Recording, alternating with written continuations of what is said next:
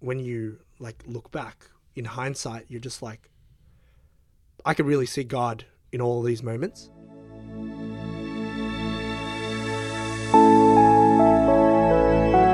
Welcome to Dusty Sandals, where each week we chat with one person who's walked with Jesus and has a story to tell. This week we're chatting with Hubert Newen. Welcome, Hubert. Hello. Good to see you, mate. How you doing? Yes, I'm good. I'm good. So, you know, life is very fun right now.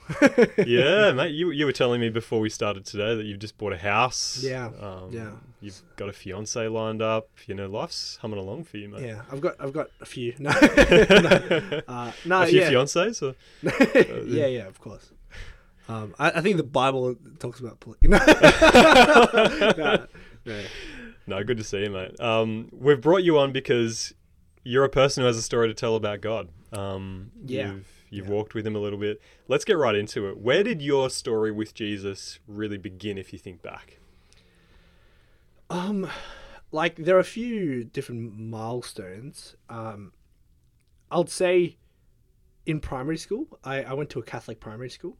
Oh, yeah. And with Catholicism, they obviously have a really similar belief system, if not quite like the same in a way. But pretty much like learning the Bible and, you know, learning about God, it all stemmed from that. And that was like the start of my faith journey. And I grew up in a Buddhist household. So like outside of that, I didn't really have any experience with God. So primary school kind of set me up in terms of just general biblical foundation, like pretty superficial, but I learnt about like Noah and like even Jonah and the whale and things like that. Okay, yeah, all the Bible stories. Yeah, so broadly that's where it started, and then it blossomed in high school, I would say. Okay. At the end of year 7. And I was brought into church by my sister, who she was on her own faith journey as well. Did she go to the Catholic school as well? Yeah, so we all went to the same school, but like obviously that was never a faith that we associated ourselves with. Yeah. Could be because of opportunity, whether it's to do with my family not believing in that. Yeah. Were they like a staunch sort of like straight down the line Buddhist, like you better not become a Christian here, or was it kind of more casual? No, it was definitely more casual. Okay. And I think like religion's quite ritualistic when it came to my family. Yep. It was just like we go to the temple and we just do things on specific dates. It's not like a deep lifestyle thing. No. Or yeah. Like we would have an altar in our household. Okay. And like we'd burn incense to like honor our ancestors. And do you like the smell of incense? oh no. Yeah. And Okay. yeah, I think they call it like joss sticks, and like you'd like put them in like this ash filled like container. Yeah. So it like it doesn't bring good memories, but Yeah. it was just this thing that we did. Okay. Yeah. So your sister becomes a Christian and then invites you to church, was it? Yeah, so like she was studying to be a doctor, and with our family circumstances, which I might get into later, she really needed something to change in her life. Yeah. Even though she was successful in her studies, she was quite empty inside. Okay. So she her friend invited her to church, and once she found God and went to church regularly, she wanted the same for us. When I say us, I mean my older brother, myself, and my younger brother. Yeah, right. Yeah, so so- family of 4 kids. Yeah. Mum and a dad. Your mum and dad still together? No, so during that time they were already separated. Okay. So it was around when I was like maybe 7 or 8 years old. I honestly don't really remember. Yeah. But yeah. Okay. How did that happen with your mum and your dad separating? It was quite a hard time because I think like when I reflect upon my childhood, I probably didn't know very much. And I think talking to my siblings as an adult, I kind of gained more insight on the situation around it. I think my dad, he wasn't the most family-centric person. Yep. Like, he didn't abuse us or anything, but I think he just didn't have his priorities straight. Was he kind of like my job is to work and earn the money, and that's my fatherhood sort of done? Or? Honestly, I couldn't speak into that. It could be, Okay. but I think, you know, he prioritized joy and fun in his life. So Right. he would go out drinking late at night, and we didn't really have a dad at home. And, you know, like I talked to my sister and my brother recently, and they were just saying, yeah, like we'll drive late at night to go pick him up. Like, and, you know, like my mum would look for him in like the generic spots that he would be in. Yeah. And like okay. we'll drive around at night trying to find him. Right. And yeah. I have no recollection of this, so it must have been when I was like 1 or 2 years old. Yeah. Right. Yeah, but it was quite dysfunctional already. So like, mum with 4 children. Yeah. So then, I suppose that escalated, and like, my dad was still not around. My mum, like, she became more involved in Buddhism as, I suppose, an outlet for herself. And as a result, she actually began to develop schizophrenia. And it's hard to say that Buddhism led to that and is attributed to that, but it was definitely a factor to it because she was heavily involved spiritually with them, and I think that could have, you know, created trauma or something to happen where maybe spiritually something came over her. Yeah, and like right. did something to her. But also, you know, both my parents are refugees from Vietnam. Right, okay. And when did they come across?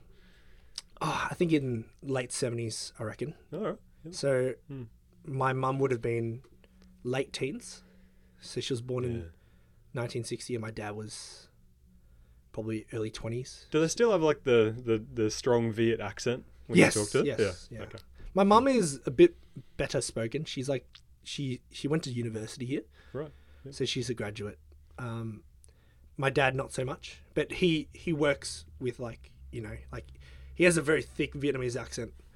But yeah, like, can you do a Vietnamese accent yourself? Like, do you have an impression that you could give us, or are we gonna skip that little bit? Yeah. I can, but you know, like there's always like the generic, like a somebody, you know, like Somebody. like, I don't know. I've seen that guy on YouTube. Yeah. I think I know the guy you're talking Yeah. about. So good. Yeah, but like, I would have done it when I was younger, but yeah. Okay. We won't embarrass you too much. Appreciate it. So you've got that dysfunctional family background, as many people do. You know, Yeah. It's a common story. You know, mum and dad don't get along. You know, they've got some issues. It sounds like your sister finds God and finds a lot of healing from that. What was your journey out of that and into completeness, into God? You know, what does that sort of look like? Yeah. So like my parents divorced, and you know, like my journey wasn't perfect either, leading me here. But yeah, when I was 13-ish, like end of year 7,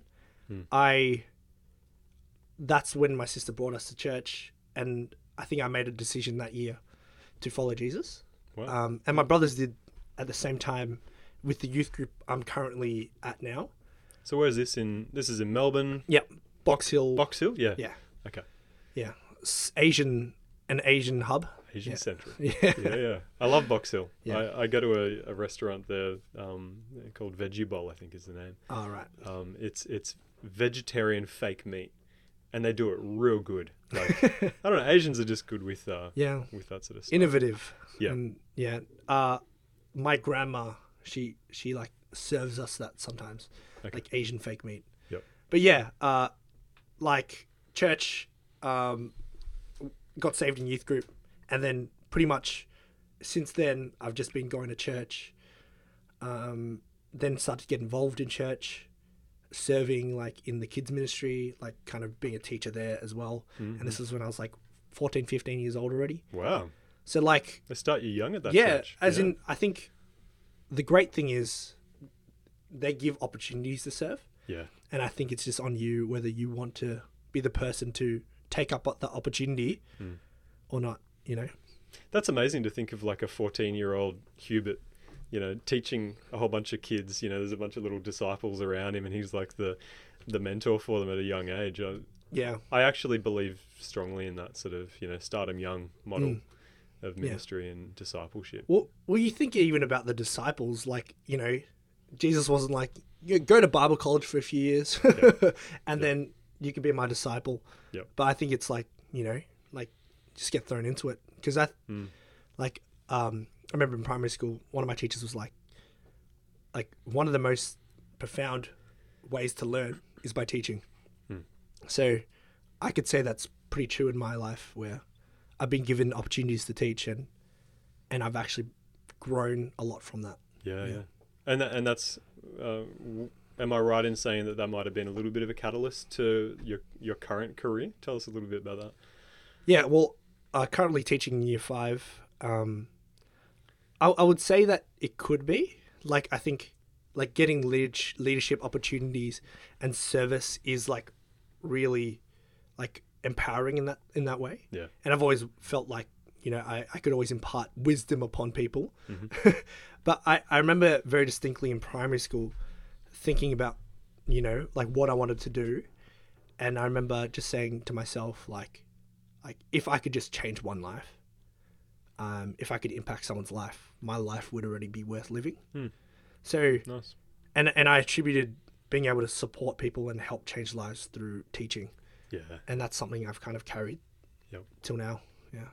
I reckon it's a great career for anyone to go through, because you literally have a captive audience of sponges. They're just dry and they're ready to absorb whatever you throw their way. And you can throw good things or bad things or something in between. Hopefully you're throwing good things. I think you are. Hopefully. So at that young age, did you have a sense of your purpose? When you're first coming into Christianity at say 13 or whatever, did you have an understanding of what God wanted you to do with your life at that point? Oh, like definitely not.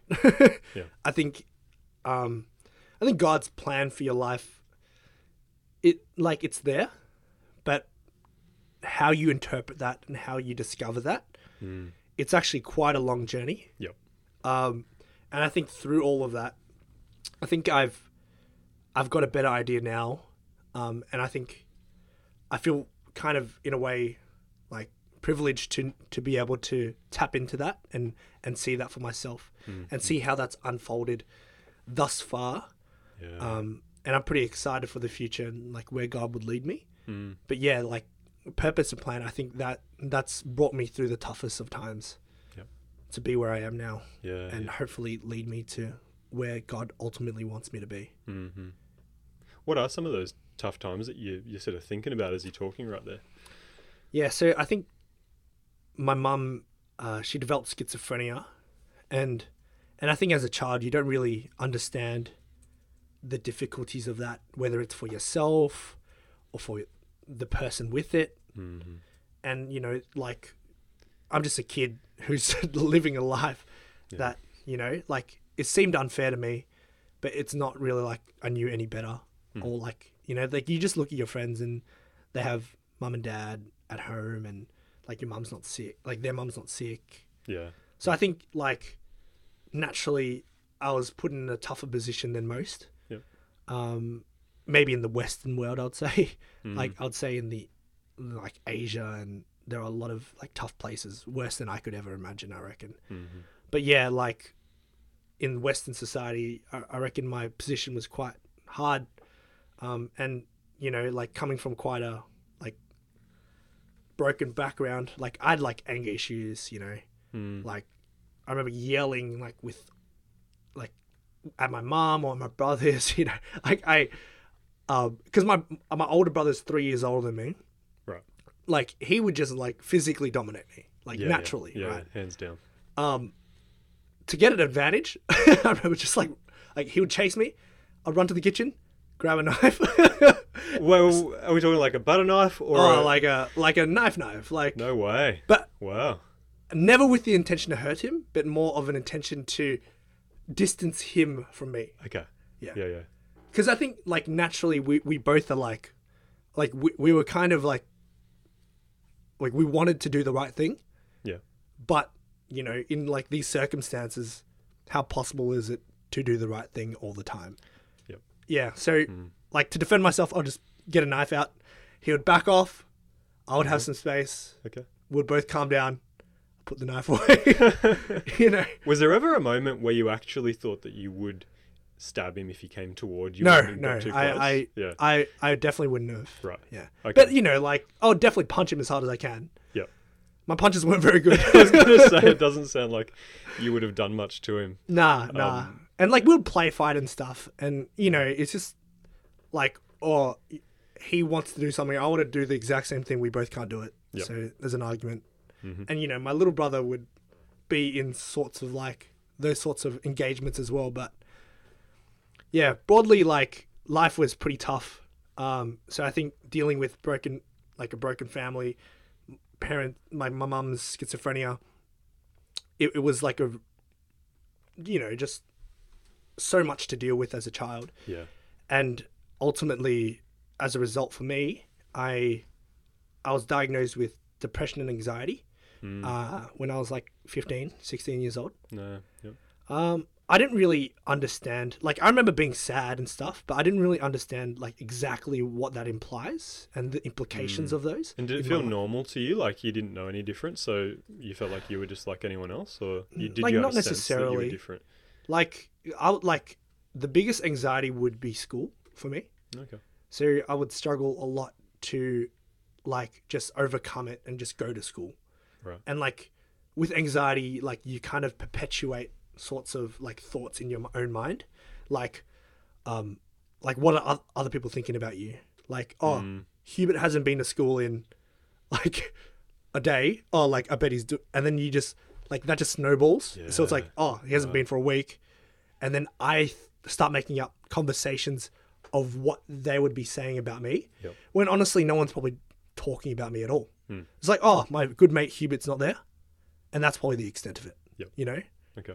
And like I had a pretty good friendship group there. Like they would come visit me and tell me, oh, like they come. And I remember like really enjoying school, but for some reason like it just became such a big barrier, and my main coping mechanism was gaming. So like I'd be addicted to games and just typical teenage boy. You literally like ignore your current life and like express it in a different manner, you know? Yeah. Yep. Okay. So you go through that, and I look at you now. How old are you now? 25? Yeah, 25. You don't strike me as someone who is still in the depths of depression and anxiety. Am I right? Is that the same on the inside as the outside? Okay. Yeah. So what's changed between now and then? How have you come out of that? Well, I think I always held on to purpose as a big reason to do things. Right. And I was always kind of disappointed that like during those times I couldn't overcome school.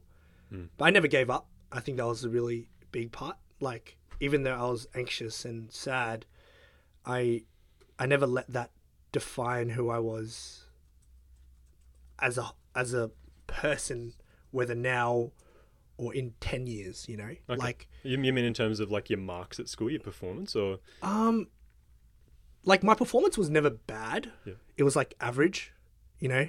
Like I remember in year 10 my teacher was like, you did better than half the class but you weren't at school. So like in the exam he's like, nice. Like, you know, like you did a good job, you just need to be here, so then you would actually like do a lot better. And so I never felt like I was less than or like I couldn't do it. Yep. It was more like with all these obstacles I just had to just pull myself out of that to really overcome it. Yep. And I think like luckily I wasn't completely isolated. I had friends from church who would like, you know, and like mentors in church who would always check up on me and support me. And I think that was really important. And you keep like, coming back to the church part. Like, was that kind of like a pivoting point for you where you look at before and after and you go, yeah, that was the moment it sort of started to change? Or was it sort of church plus, you know, what was the mix of things that contributed to that change? Yeah, so I think church is like, it's set really solid foundation in my life. Like gave me hope for the future. Yeah. And I think like, you know, when you experience God and you are touched by him, like that's just something that you can't really leave in a way. And some people do, but I felt like so compelled to like give my life to God. Yeah. So that was kind of like my drive. And I think then I found purpose in that, as well as, like I felt God still wanted me to be a teacher. Yeah. So I remember just persevering through. And like after school, I went to Bible college. I didn't really know what I wanted to do. What is a Bible college? Tell us. Bible college is where you just learn about the Bible, like theology, Okay. and like whether, you learn about like how to study the Old Testament, how to study the New Testament, and like different features and like pastoring people and things like that. Okay. Like this was like a long time ago. So did you go somewhere and do this Bible college? Where was that? It was in Dandenong. Okay. That's in Melbourne. Yeah. The Bible college was called Harvest Bible College. Right. But it changed to Alpha Crucis now. Okay. Yeah. So I did that for a year, and then I still wanted to like go to uni. So I like tried to like go in through another way, but I still wanted to be a teacher. So I did like a diploma in sport development. After the diploma, I miraculously got offered a position in Deakin University to study teaching. Nice. Yeah, and I've always wanted to be primary school specific, so it was really good. Like they gave me that opportunity. And then 4 years later, like last year, I managed to get, a job. Yep. So then I've been teaching since then. Nice. Yeah. Cool. So then I think, in a way, what kind of really helped me was like finding a kind of purpose and a goal to hit. Yep. And I think like not letting my circumstances and like the difficulties I was in to define my future. Yeah. You mentioned before that you had a sense that God was calling you to something, to teaching or, to sharing with people and growing them. What is that actually like? This sense that God is there and he's got this purpose. What does it feel like? What does it look like? How does it actually happen? Well, what it feels like to me is like, despite the circumstances around you, like nothing can stand in the way of God and what he wants to happen. Like it's a confidence thing. Like you're confident that God is going to overcome. Yeah. Right. Yeah. It's like ultimately, if I'm obedient to God, like not like perfect, because I think we're all flawed and sinners, right? But I think when we just have total faith in God that, like if he's sovereign and like, all powerful, all knowing, like what he wants will happen. Yeah. And if I steward the things that he's given me and kind of trust that, I'm sure like God's plan will just carry through, and like, I didn't know that God was going to, like, he wanted me to be a teacher, but that was a passion that I had. And I think God, like, it might have been, like, could be a complete coincidence, but I think like God uses you in whatever you are willing to give. Yeah. So he sort of finds those things in you that are good, that are strong, and he goes, "Yep, I'm going to use that and put it to use over here." And yeah, I see that a lot in my life as well. Have you ever heard God's voice? Not an audible voice. Yeah. Not audibly, not like a Hubert. This is God. But more of like a very strong feeling,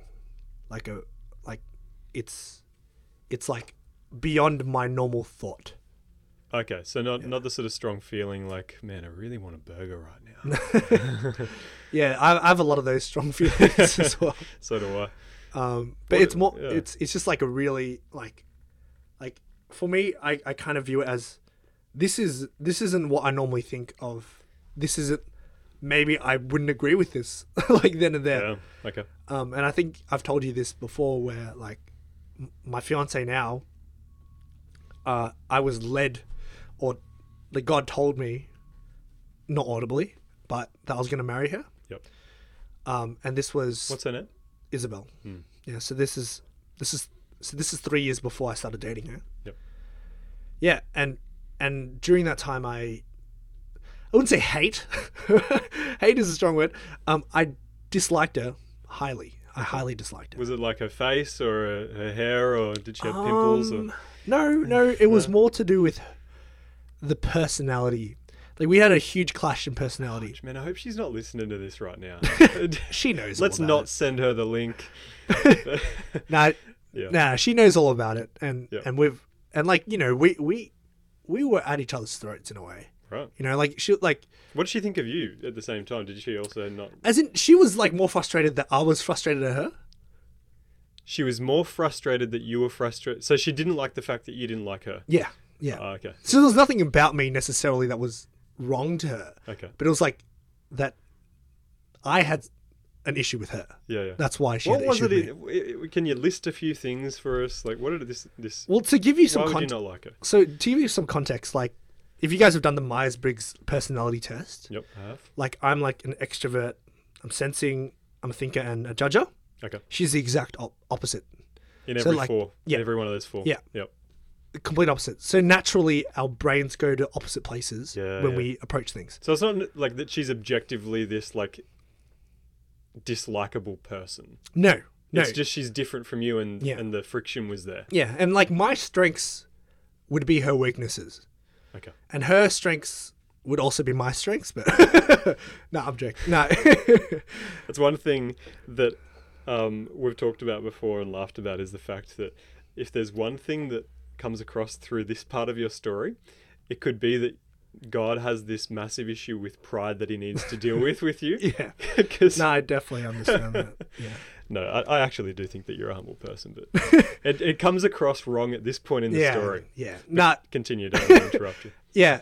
I definitely like we've had many conversations about pride, but yeah, that said, before the 3 years of when, like, so God told me, and 3 years after we started dating, before that, you know, there was a lot of friction, and then God told me, and for me to have that thought of on my own was impossible for me. Like, I wouldn't have thought that I would want to nor marry, like, ever marry her.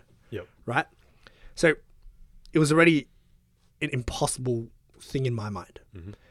Then God told me. And then for the next 3 years, I was trying to push that away. Like, run the opposite way, ship her with one of my friends. You know, like, you tried that, didn't you? Yeah, You had a mate that you... yeah. Kinda, So one of my best mates. yeah. I was trying to, you know, like, maybe Yeah. yeah, you guys would be cool together. It didn't work. Yeah, but I realized the more I did that, the less I saw her the way God wanted me to see her. And I realized that was the reality.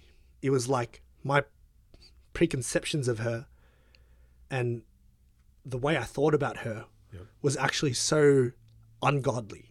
You know, like to think that one of his creations is like so annoying Yeah. is like very it's not loving at all. So, you know? so it sounds like it's the story is shifting from there's issues with this girl, and all the problems are on her end, to you're realizing actually maybe this is a heart issue with me that I need to deal with. Yeah.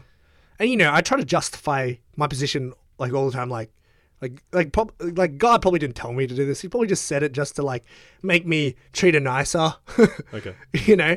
And like I try to deny everything, but yeah, like ultimately when push came to shove, like I had to kind of look at myself, you know, like the whole story about like don't judge the speck in someone's eye when you have a log in yours, you know? Yep.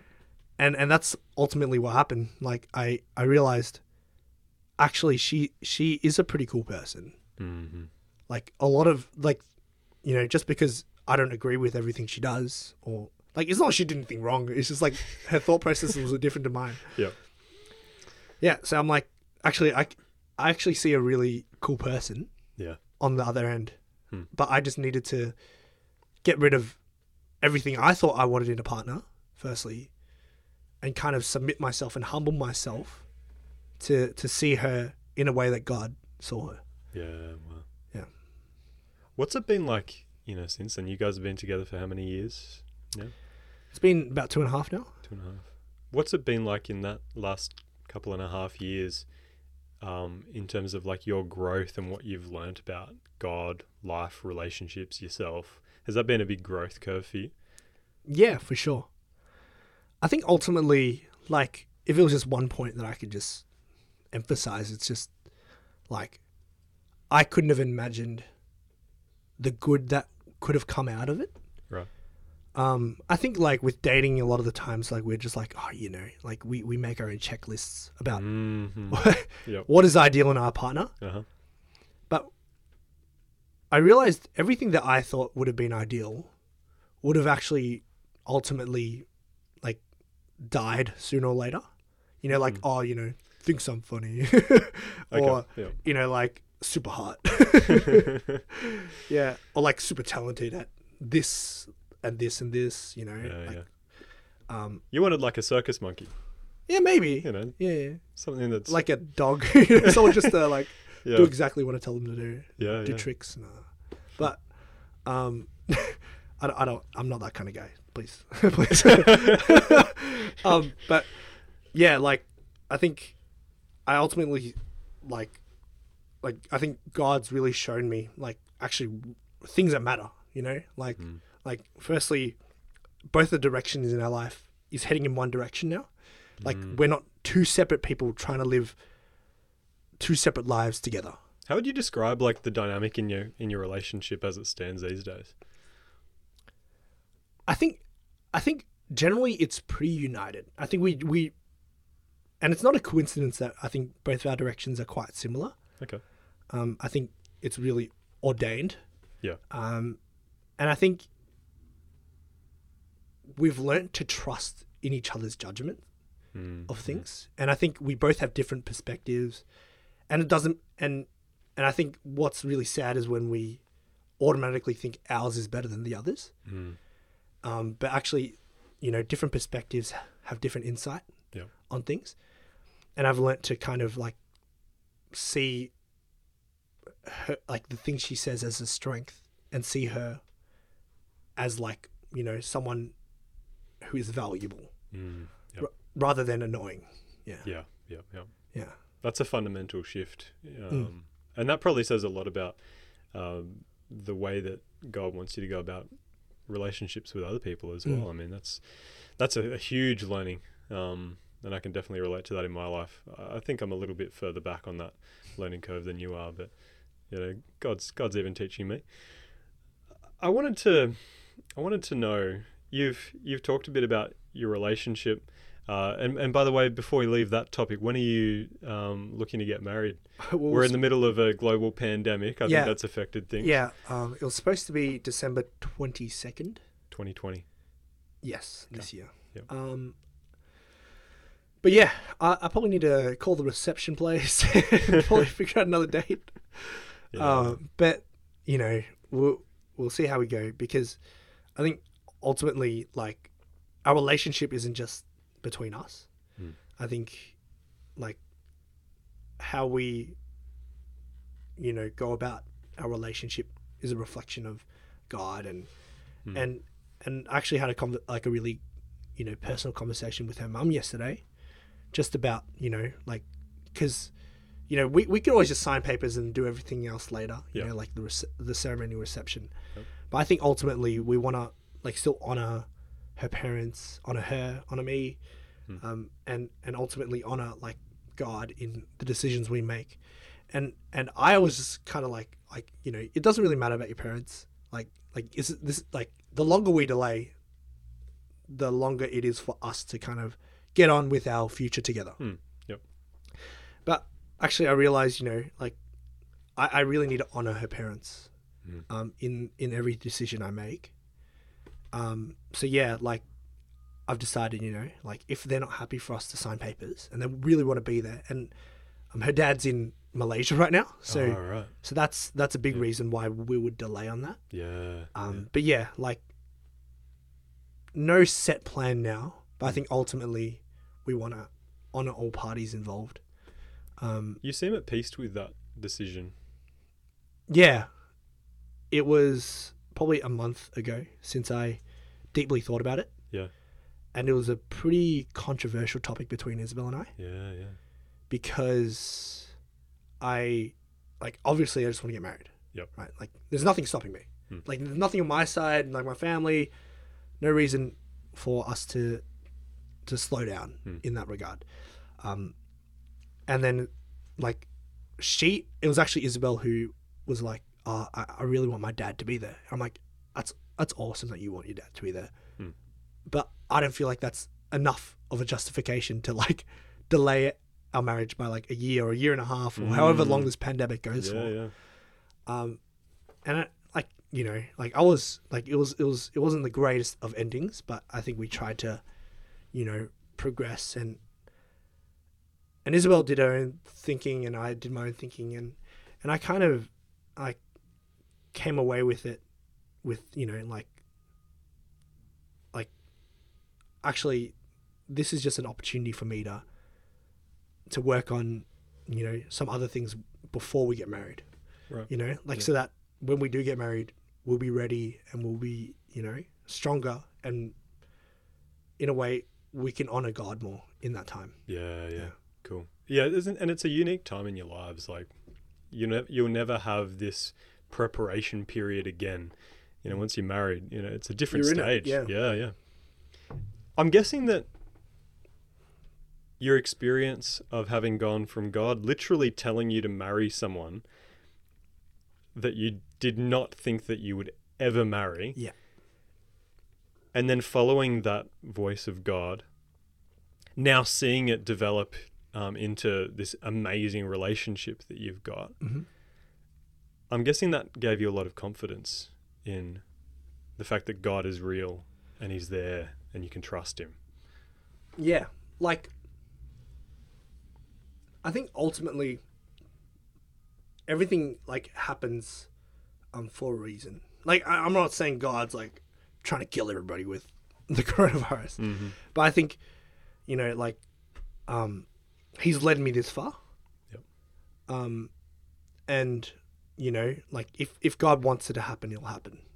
You know, like the whole process of getting a house was, like, stressful. Right. Like, it was not a good experience. Okay. And I've, you know, like, so many other things in my life where I could say that that's, like, just as true.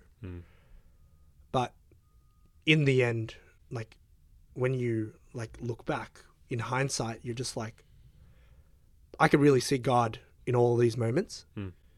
And you know, like, sometimes we think, like, our problems are, like, too small for God to kind of, like, be involved in. Yeah.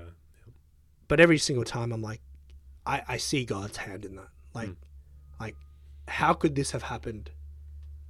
And, like, so perfectly, even in such an imperfect situation. Okay. Yeah. Like, for the good of me. You know, like, I haven't had everything my way in life, you know, like, I've got, like, pretty bad eczema, you know, like, I remember, you know, like, having, like, really bad asthma when I was a kid. Like, I've been dealt with, like, the best hand in life, I felt.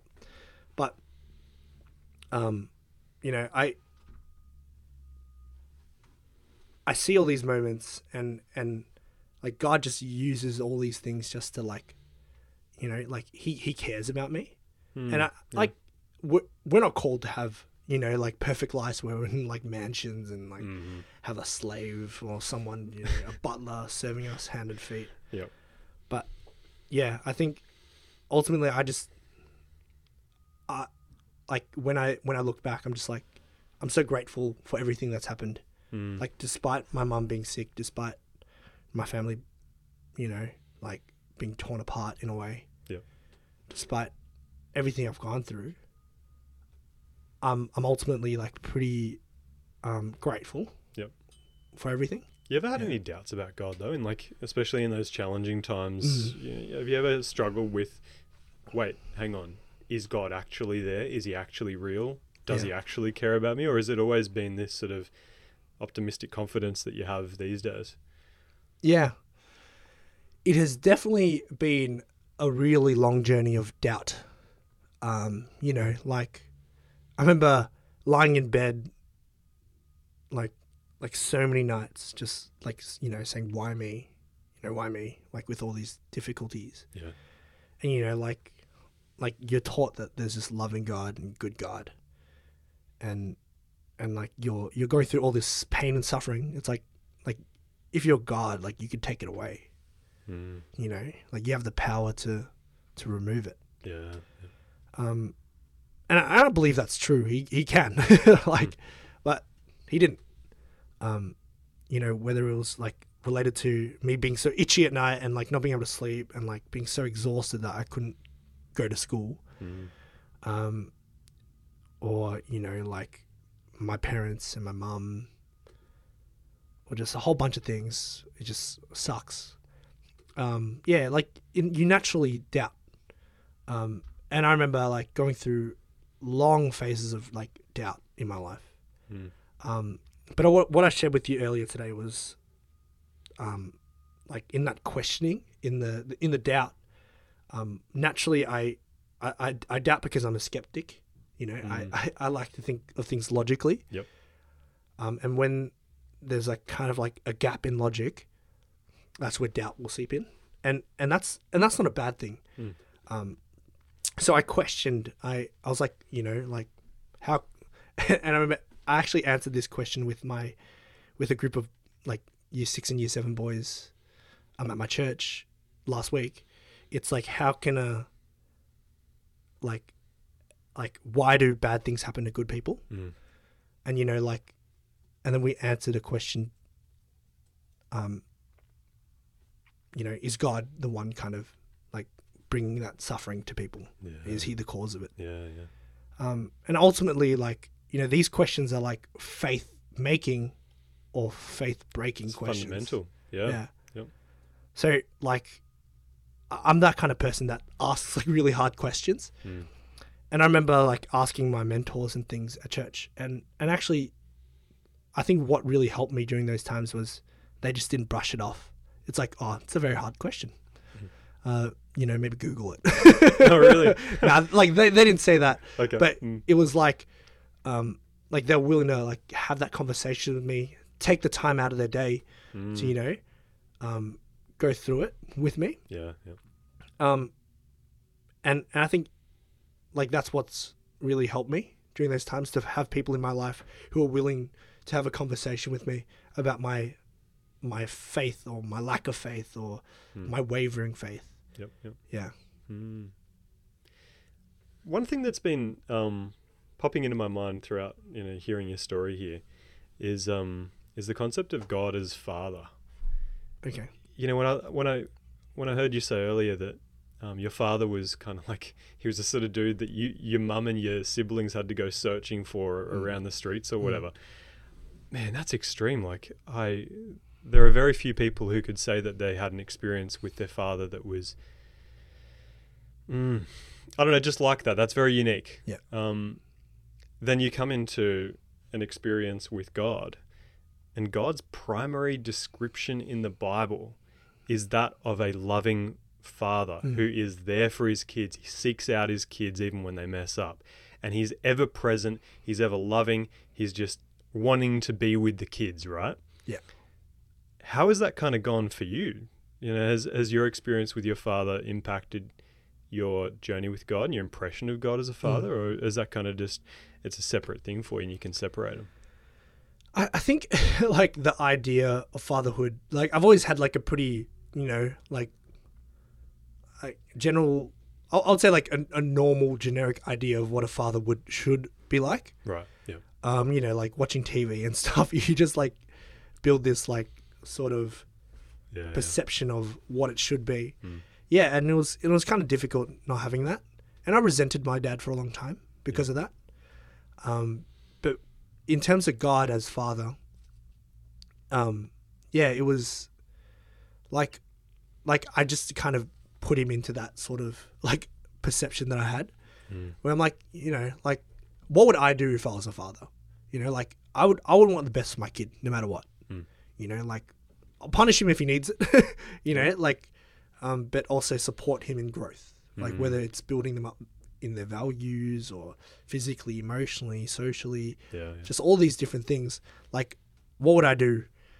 And I think, like, ultimately, when I think about what it would be like to unconditionally love someone, like, what does that look like? That's what I view God as. I'm like, like if I wouldn't want to hurt my child, like, why would God want to do that? Why would a more loving God, like, because I'm capped with my ability to love.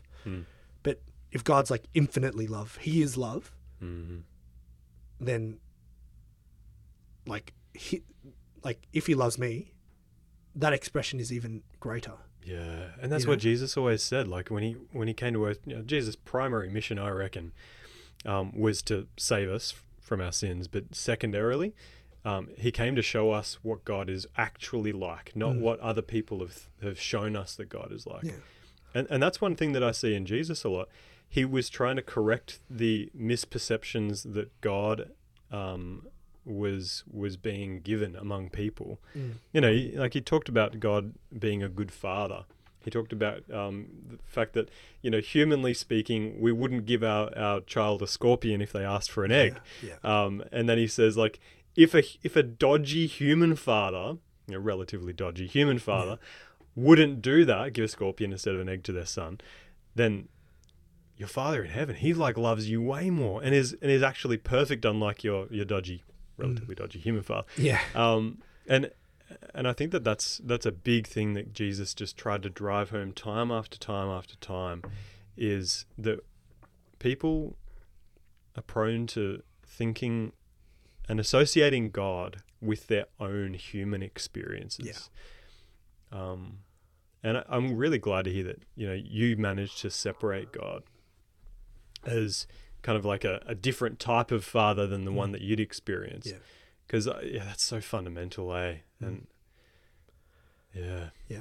And I think naturally for me, that perception that I had of, like, an ideal father, that I wish I had, you know, that kind of, like, helped me to, you know, think about what it would be like for me as a father. And, like, actually I'm a very, like, future focused guy. Right. And a part of me kind of pushing out of depression and anxiety was, you know, like, vision of a better future. And, like, I've always wanted to be, like, a father. Like, just because of my experience was poor, it didn't mean that I didn't want that for myself, and I didn't want to, like, you know, so I've always, like, kind of associated, like, you know, like, what, like, I've always thought about what I would do as a father. So I'm like, I think it set me up in a really good way. I think I'm really glad that I didn't come out of, like, the trauma that I went through with a really flawed vision or, like, picture of what a father should be. Yeah, absolutely.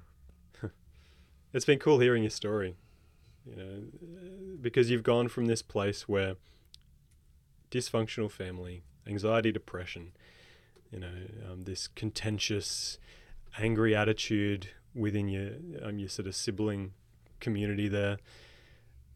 And then God comes along and he's like, hey, mate, I'm your new father.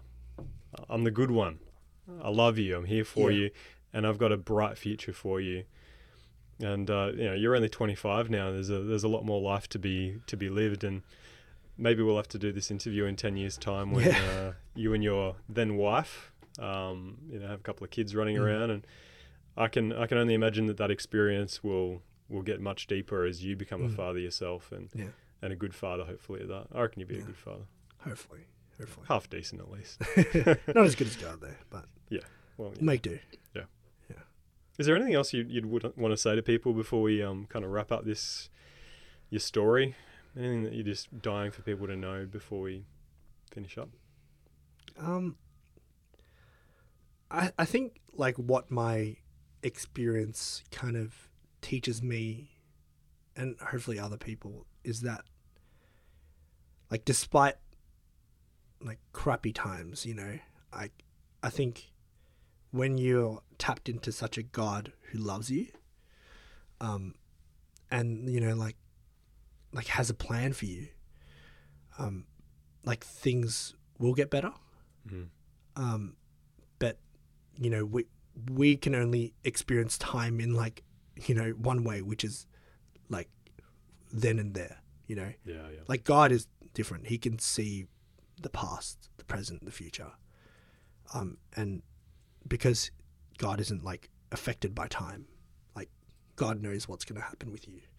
And he like I believe God will intervene if things won't happen according to his plan. Yep. And I think I just trust that when we are his children, when we have chosen to be reborn for him,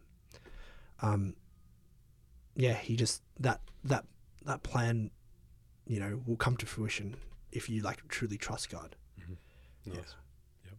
Well, that's probably a good place to finish off for today. Hubert, thanks so much for being with us, and for being legit and open and vulnerable even with your story. And we wish you all the best as you step into that future with your wife and kids and all those other things. Thanks, Trent.